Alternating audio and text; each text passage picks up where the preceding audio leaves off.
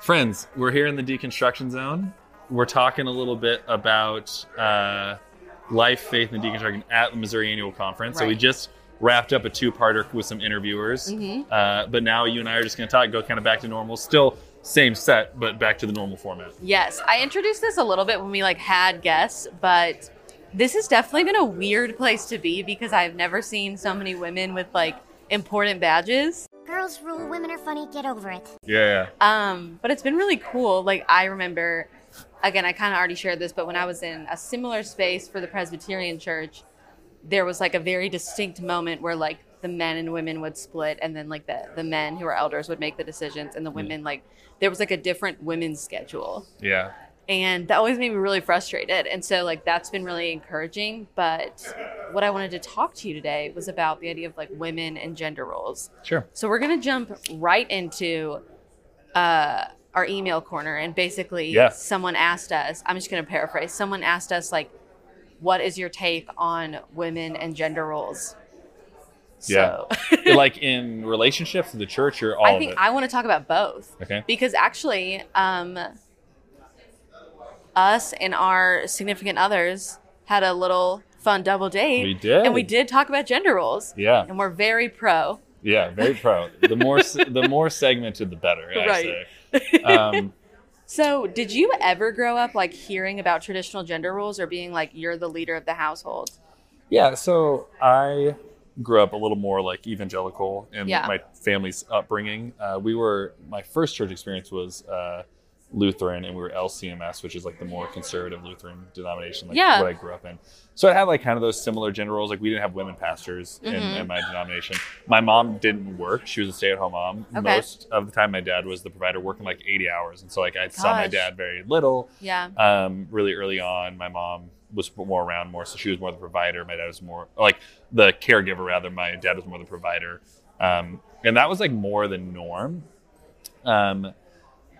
So upbringing wise, I saw the expression of gender roles, the more traditional ones manifested in my life. But in my marriage, I remember talking to my wife about this, Annie, and gender roles a little bit.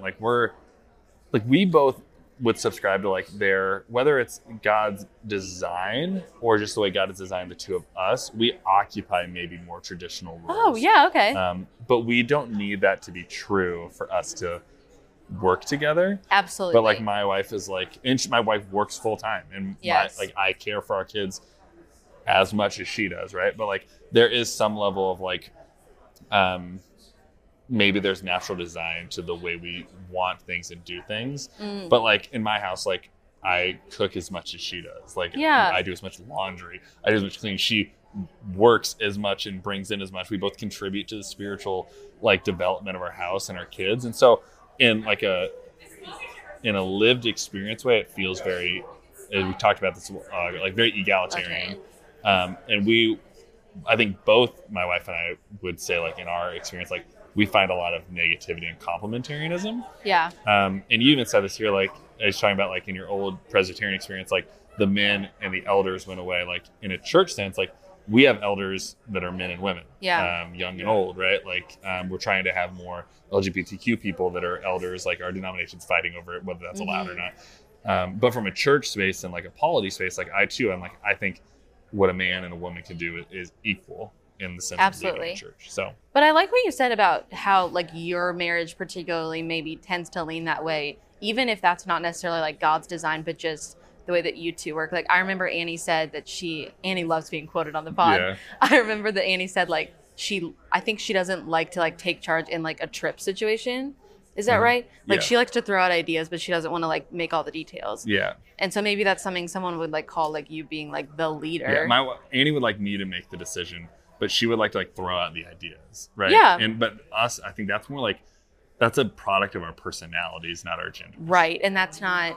So, but I think that leads into really well because I don't think that's everyone's personality. Yeah. And for example, there are some ways in that I just don't want to lead, but there are some ways that I'm I want to do what I want and I want to be a little bit in charge. Yeah. And I remember I shared that with pastors growing up, and we would always point back to Genesis 3 as this is like women wanting to have leadership roles as the result of sin. So we would say when Eve eats from the tree, and then God is like punishing everyone, he says to Eve, he said, your desire will be for your husband and he shall rule over you. And what we said that to mean is that like her desire would be to overtake her husband, but yet like he will be in charge. Yeah. And so any women's desire to be like equal or to lead is a result of the fall. Yeah. Which is just like that. And I've never even thought about maybe it's not that broad. Like people can just have different personalities and different compatibilities and find what works for them.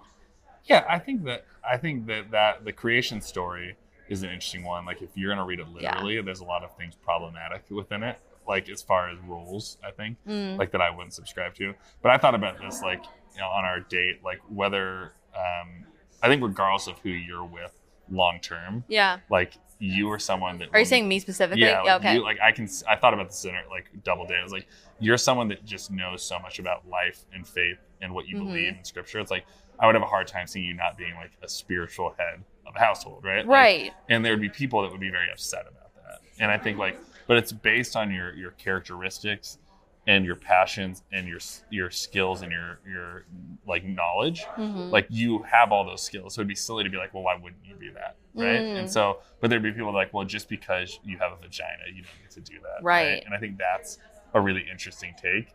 And I think it limits like God, like to be like, and I get it, like going to the store, you quote that scripture, like whatever. Yeah. It's like there, if you want to be a biblical literist, there might be a case for it.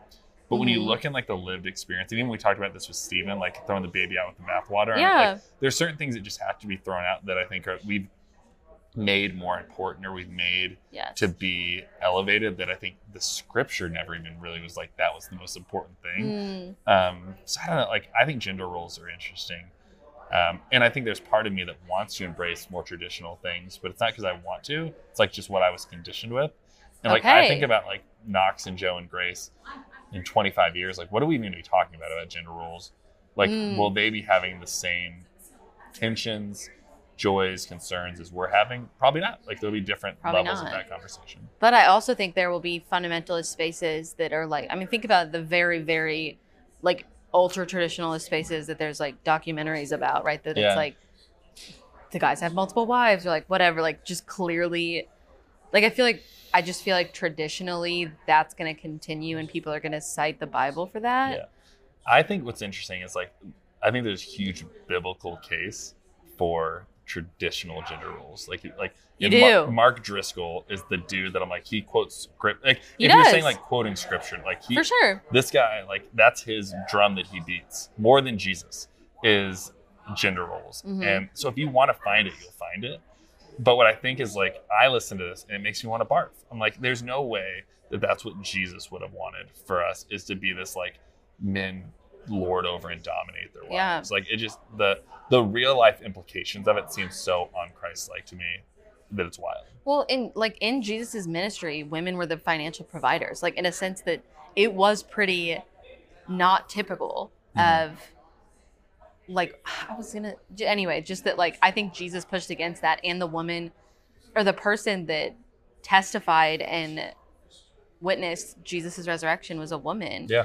Which a lot of people would say like, well, that's proof that it's true because no one would ever make that up. Like you would pick a guy because women's word didn't hold up in court. But I think maybe it's bigger. Like, I think there was probably part of it that Jesus was like, I'm going to reveal myself to a woman in a sense that like I'm pushing against what like all these people say. Well, what's interesting is like there'd be conservative people that would be like, well, obviously, like look what Jesus did with like the tax collectors, right? He's taking these people that were lowly and he's elevating them. But like the second it's a woman, they're like, whoa, man, pump the brakes. Right. Like I'm gonna do a new thing there. And it's like, yeah, I think it's right. It's like the first preacher evangelist is a woman, right? Like these people like supporting the movement are women in different ways. Even in the New Testament, like preaching and delivering letters, oftentimes like helping construct them are women, right? Yeah. But we minimize those things.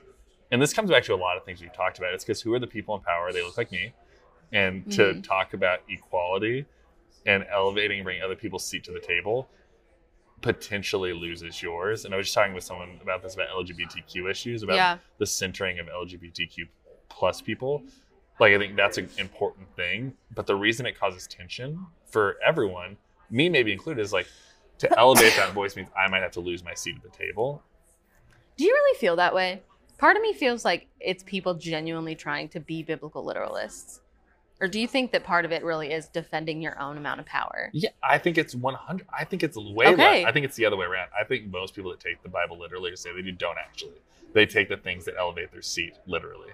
And I think that their biggest concern is their loss of seat. And I've said this before, like in terms of like deconstruction or anything that gets a lot of pushback. I think it's people watching the thing that they love crumble around them, and the potential of it falling or them losing their seat. They get nervous about it. And I think gender, LGBTQ stuff, sexual, all that, there's some, I think that's what I'm saying is an oversimplification, but I think it's a part of it, of like their loss of power predicates a level of pushback.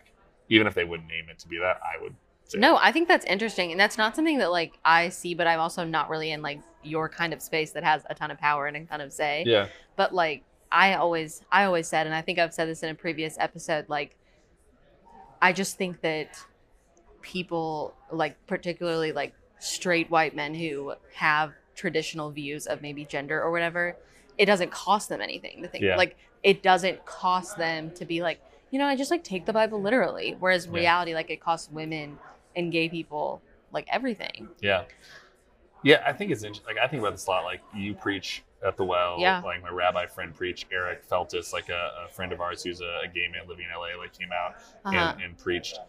And I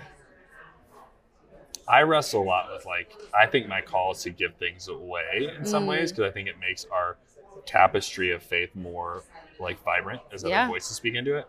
But I would be lying if I said it wasn't uncomfortable. Okay. And like I want to be the one in charge. I often want the accolades and the I want to be the one that's like leading, and like all those are things that I push back against, none of which I think are biblical reasons to not give my seat away. Yeah. But I could make a biblical case for why I wouldn't. And that's why I'm saying like I feel that sin or tension in me. Ooh, okay. And so, but I'm trying to be self-aware enough about it. Absolutely. But I don't always do well because I want to be the one there. And you could move to a less inclusive space and have all the power and say and not have to give it away. Or I could make the Well a less inclusive space, right? Like, and I think that would be doing a disservice. Absolutely. I mean, I think you'd lose a lot of people. Yeah, but I think we gain a lot of people, right? So like, if you want to go like a business, like, so it's not about growing the church. It's like, what do I think Jesus is doing here? And I think Jesus is doing something that is going to be uncomfortable for me, which is part of the growth for me. Yeah. But it's also creating spaces for people like you or Eric or Rabbi Josh or just people in the congregation that haven't even found their voice yet to be like, I have a seat at the table and maybe my voice matters. And how is the story different than what I've been told? I dig that. Yeah. But I think like, let's go a little bit bigger than church and a little bit bigger than relationships. Just the idea of like being in the image of God as male and female. So, you know, Genesis 2 says like, in the image of, let us create man in our own image. In the image of God, he created them. Male and female, he created them. And I always really struggled, and I briefly like touched on this earlier, is that I always really struggled with the idea that if God is like male and a man and a woman represent, there we go, Christ in the church, then I am less in the image of Christ or less in the image of God. And I remember something that really helped me when I was wrestling with that is that a theologian pointed out that the word that says, when God says like, I will make a helper suitable for him, talking about God creating woman. And again, like I guess I'm kind of talking about this story pretty literally. I don't really think it's literal, but I'm just going with this story for a second. Yeah. Like, I think it's interesting because God says, I will make a helper suitable for him. And every other time that word helper is in the Old Testament, it's used to talk about God. Yeah. Ezer is the Hebrew word. Look at you. Nice. You are officially a baller. And I just think that that's really beautiful because it made me see, even when I was a complementarian, it helped me see that maybe I am somewhat in the image of God because like, the helper. Not that I'm subscribing women to always be helpers, but I'm saying like what was typically talked about as women is also talked about God. And that was a game changer for me. Yeah, and so the Hebrew word ezer and like the idea of it too, it's like it's way less gender based. It's like it's a part to a whole or a completion to something. And I'm going to say this, but it's not meaning complimentary, but it's a complement to the whole. Like it's supposed to like or a completion to the whole. And there was nothing hyper gendered about it in the original language, but we have made it that way. But like in the language, it could have been anyone could have been an ezer, right? And this idea like you are helping, you are a complement, you are a companion, and an advocate. Also similar words we would use to describe the Holy Spirit, like in different words in the Greek, but like that's a similar idea. And so when I think about it from that regard, like I am as much an ezer to you as you are to me. Absolutely. And it's like what is the spirit of what that's saying? It's like to help complete, to be a companion, to be a helper.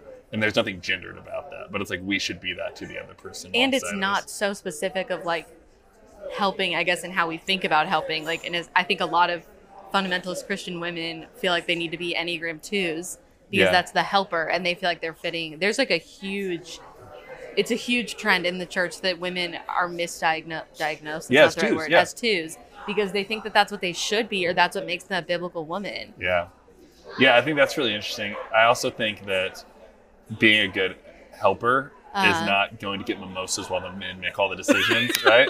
Like it's collaborative. It's not exit. There's not leaving so that the people can do the work. It's like there's investment and collaboration in that. And the way like you described, I can't remember when it might have been even off camera, but like you talked about the women went to go do this while the men voted. At your last they went to the mall or they went to brunch. That would have been considered supporting because they're letting the men do the work that's needed. Yeah, but that's not supporting. That's witnessing or watching, but it's not supporting. And I think it's a much more pronounced and profound level of companionship and support in that. And is it even witnessing? It feels like it's almost just staying out of the way. Yeah, which some people would think is helping. And I think every once in a while I think sometimes it's just easier to be like, all right, I'm just going to give you a second. But I don't think in a church space, I don't think that's the vibe. Yeah. Well, I think what's interesting is, and I want you to stick around for annual conference a little bit, just chat with people, and maybe we'll get some extra content for social and stuff. Yeah. But I think I'd be interested for you just to get a vibe of what people are doing here in the theological framework, even in stuff like this, because just as you were like, oh, these people are more X, Y, or Z than I thought, or I had more I think we can create a caricature of religious people and denominationals, and I think it's interesting to think this is not what I thought it was, but you never know that till you experience it.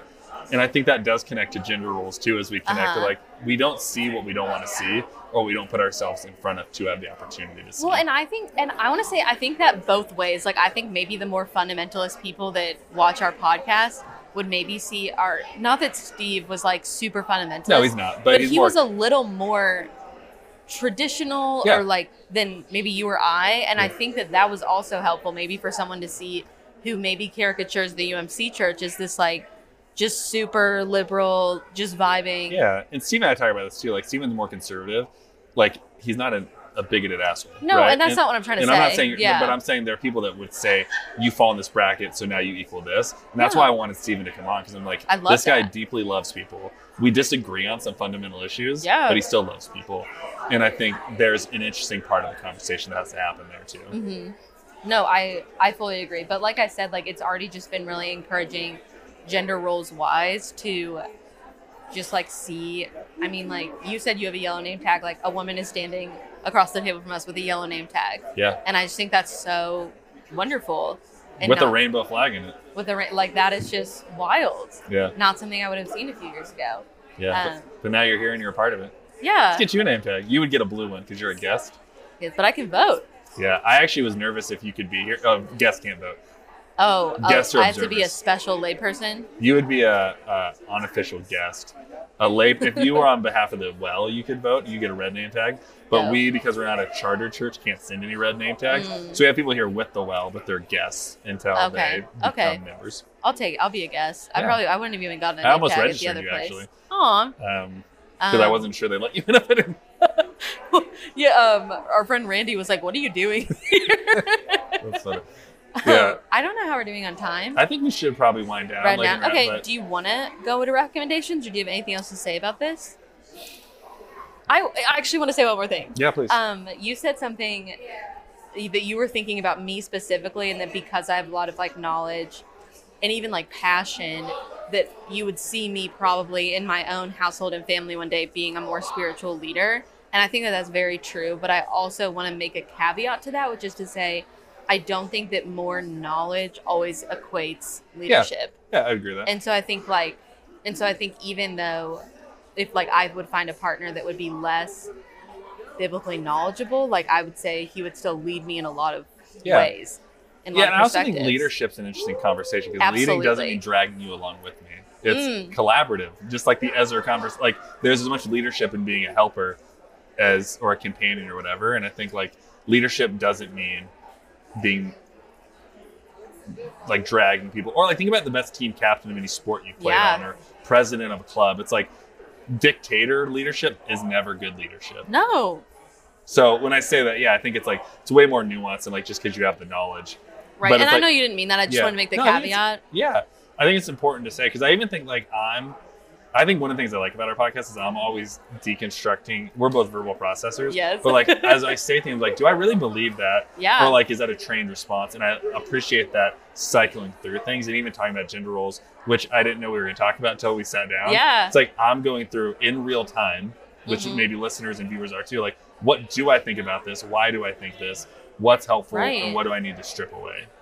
Absolutely. And we're not removed from that part of the process. I think we're doing it here. No, for sure. Right. And that process, like, even if you are in a quote like spiritual leadership space, I don't know why that needed to be a quote spiritual leader, that you're still like processing and rethinking it, which I think is cool. And I remember I had a friend who was dating someone.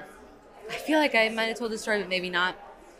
And she was dating someone, and she was like, he has some doubts, and I'm just not sure if he's a spiritual leader. And she was like, but he asks me really thoughtful questions that challenge my faith, and like not in a way that like takes me away from God, but just like helps me think more deeply and more robustly. And I was like, to me, that sounds a whole lot like a spiritual leader, if that's what you're looking for in a husband. Yeah, I think we talked about that on our double date, not on the pod. That's probably true. But I think that that's so important, and I love that, is that leadership, whatever that means, can look a lot different to a lot of different people. And it goes back to, I really just want to stick to, like, to answer this lady's question full circle, which she was talking particularly about relationships, is I really like what you said, is that even though maybe you and Annie still egalitarian, still you like value her voice. Yeah. But like, even if it looks more traditional, like that was based on y'all's compatibility and y'all's personality, and not based on what the Bible was like. You weren't like fitting a round hole in a square peg that didn't fit. Yeah, and we had conversation. We weren't like, hey, who's going to lead this sucker? But we were like, what does it mean for us to be the best versions of us individually, but collectively? And there has to be trial and error, but real conversation. Like, where do we fit within this whole puzzle of the marriage we're trying to build together?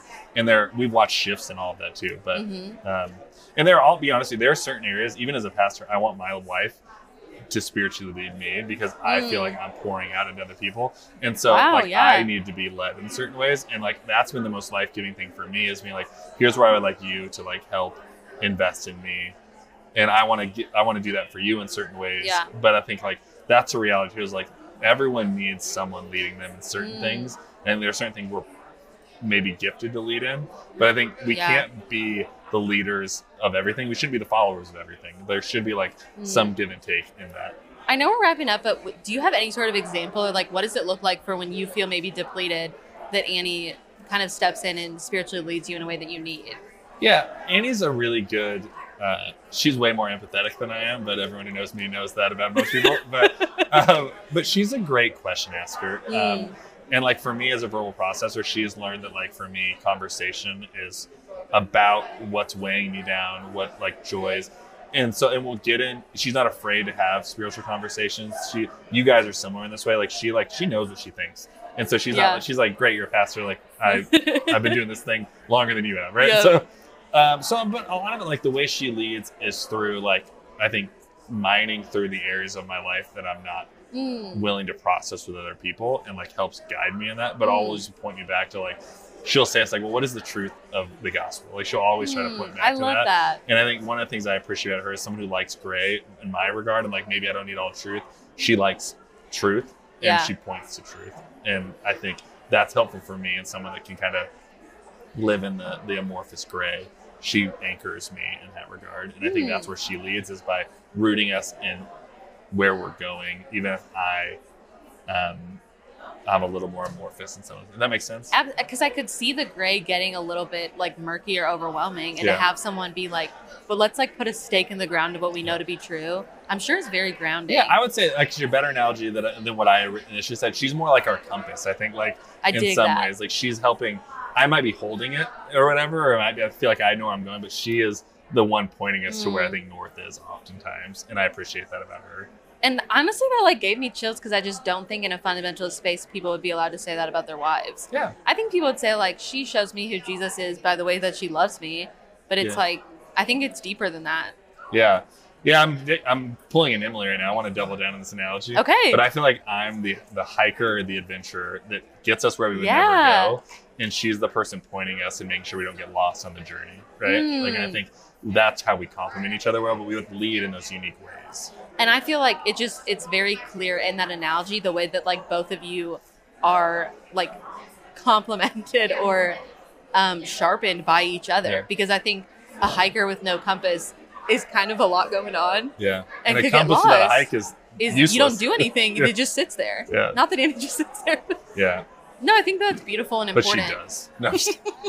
But I'm sure, but I also know you two, and I know that like you have challenged Annie in spiritual ways to maybe be more explorative than she would typically be. Is that fair to say? And she's challenged me to be more rooted than I would normally be. I just think that's so beautiful. Yeah. That's cool. And I appreciate this part of our conversation, because you help me see things that I'm so close to that I don't always see, which I appreciate. I love that. And we love Annie. We do. Friend of the pod. Friend of the pod. That's a good friend. She sometimes feels like we just say, or you say like, this is what Annie thinks. And she's like, you don't know what I think. But I think this was more general and very positive about Annie. So she probably appreciated it. I think we'll title this If you didn't, email it in. This will be episode 53. Annie, we're going to talk about you a lot. But I think that's beautiful. And I'm really glad we had this conversation. And as someone who's like in the early stages of a relationship, I think it is, and wants there to be spiritual aspects in our relationship, like it was really cool to like go to dinner with you two and see the way that you guys like are closer, but also still growing your relationship, and you guys encouraging us, and just like what you saw in us. Like, I think that's really cool. Yeah. Well, I appreciate that. And our date was fun. We'll have to talk about that on an episode sometime. It was good. We have a little bit of time. What do you want to say? We don't. Okay. Justin gave me the look. Oh. Okay. But, so with that though in mind, and we'll maybe do another one as we regroup, but would you send us out with a word of encouragement? Yes. I want to say a very, very, very quick recommendation. Yeah, please. I just started this. I'm literally on like page 5, so TBD, but I just started The Gospels in Brief by Leo Tolstoy. Okay. And he like presents what he would say is like the main aspects of the gospel, and then takes verses from all 4 of the gospels and like compiles them together and makes it into like this narrative. And it's been really dope. But he also translates it, and like the first page that I'm thinking about a lot, we don't have to dive into it, but he says like the comprehension of God became flesh. It was like said that instead of the word of God. Yeah. What's the name of this book? The Gospels in Brief. Okay. I want to check it out. I'm really enjoying it. I'm very early on, but I just wanted to say that real quick. So I'm sure I'll say more about it. But that being said, this was a really great conversation. Yeah. Annie, we love you. And everybody, embrace the journey.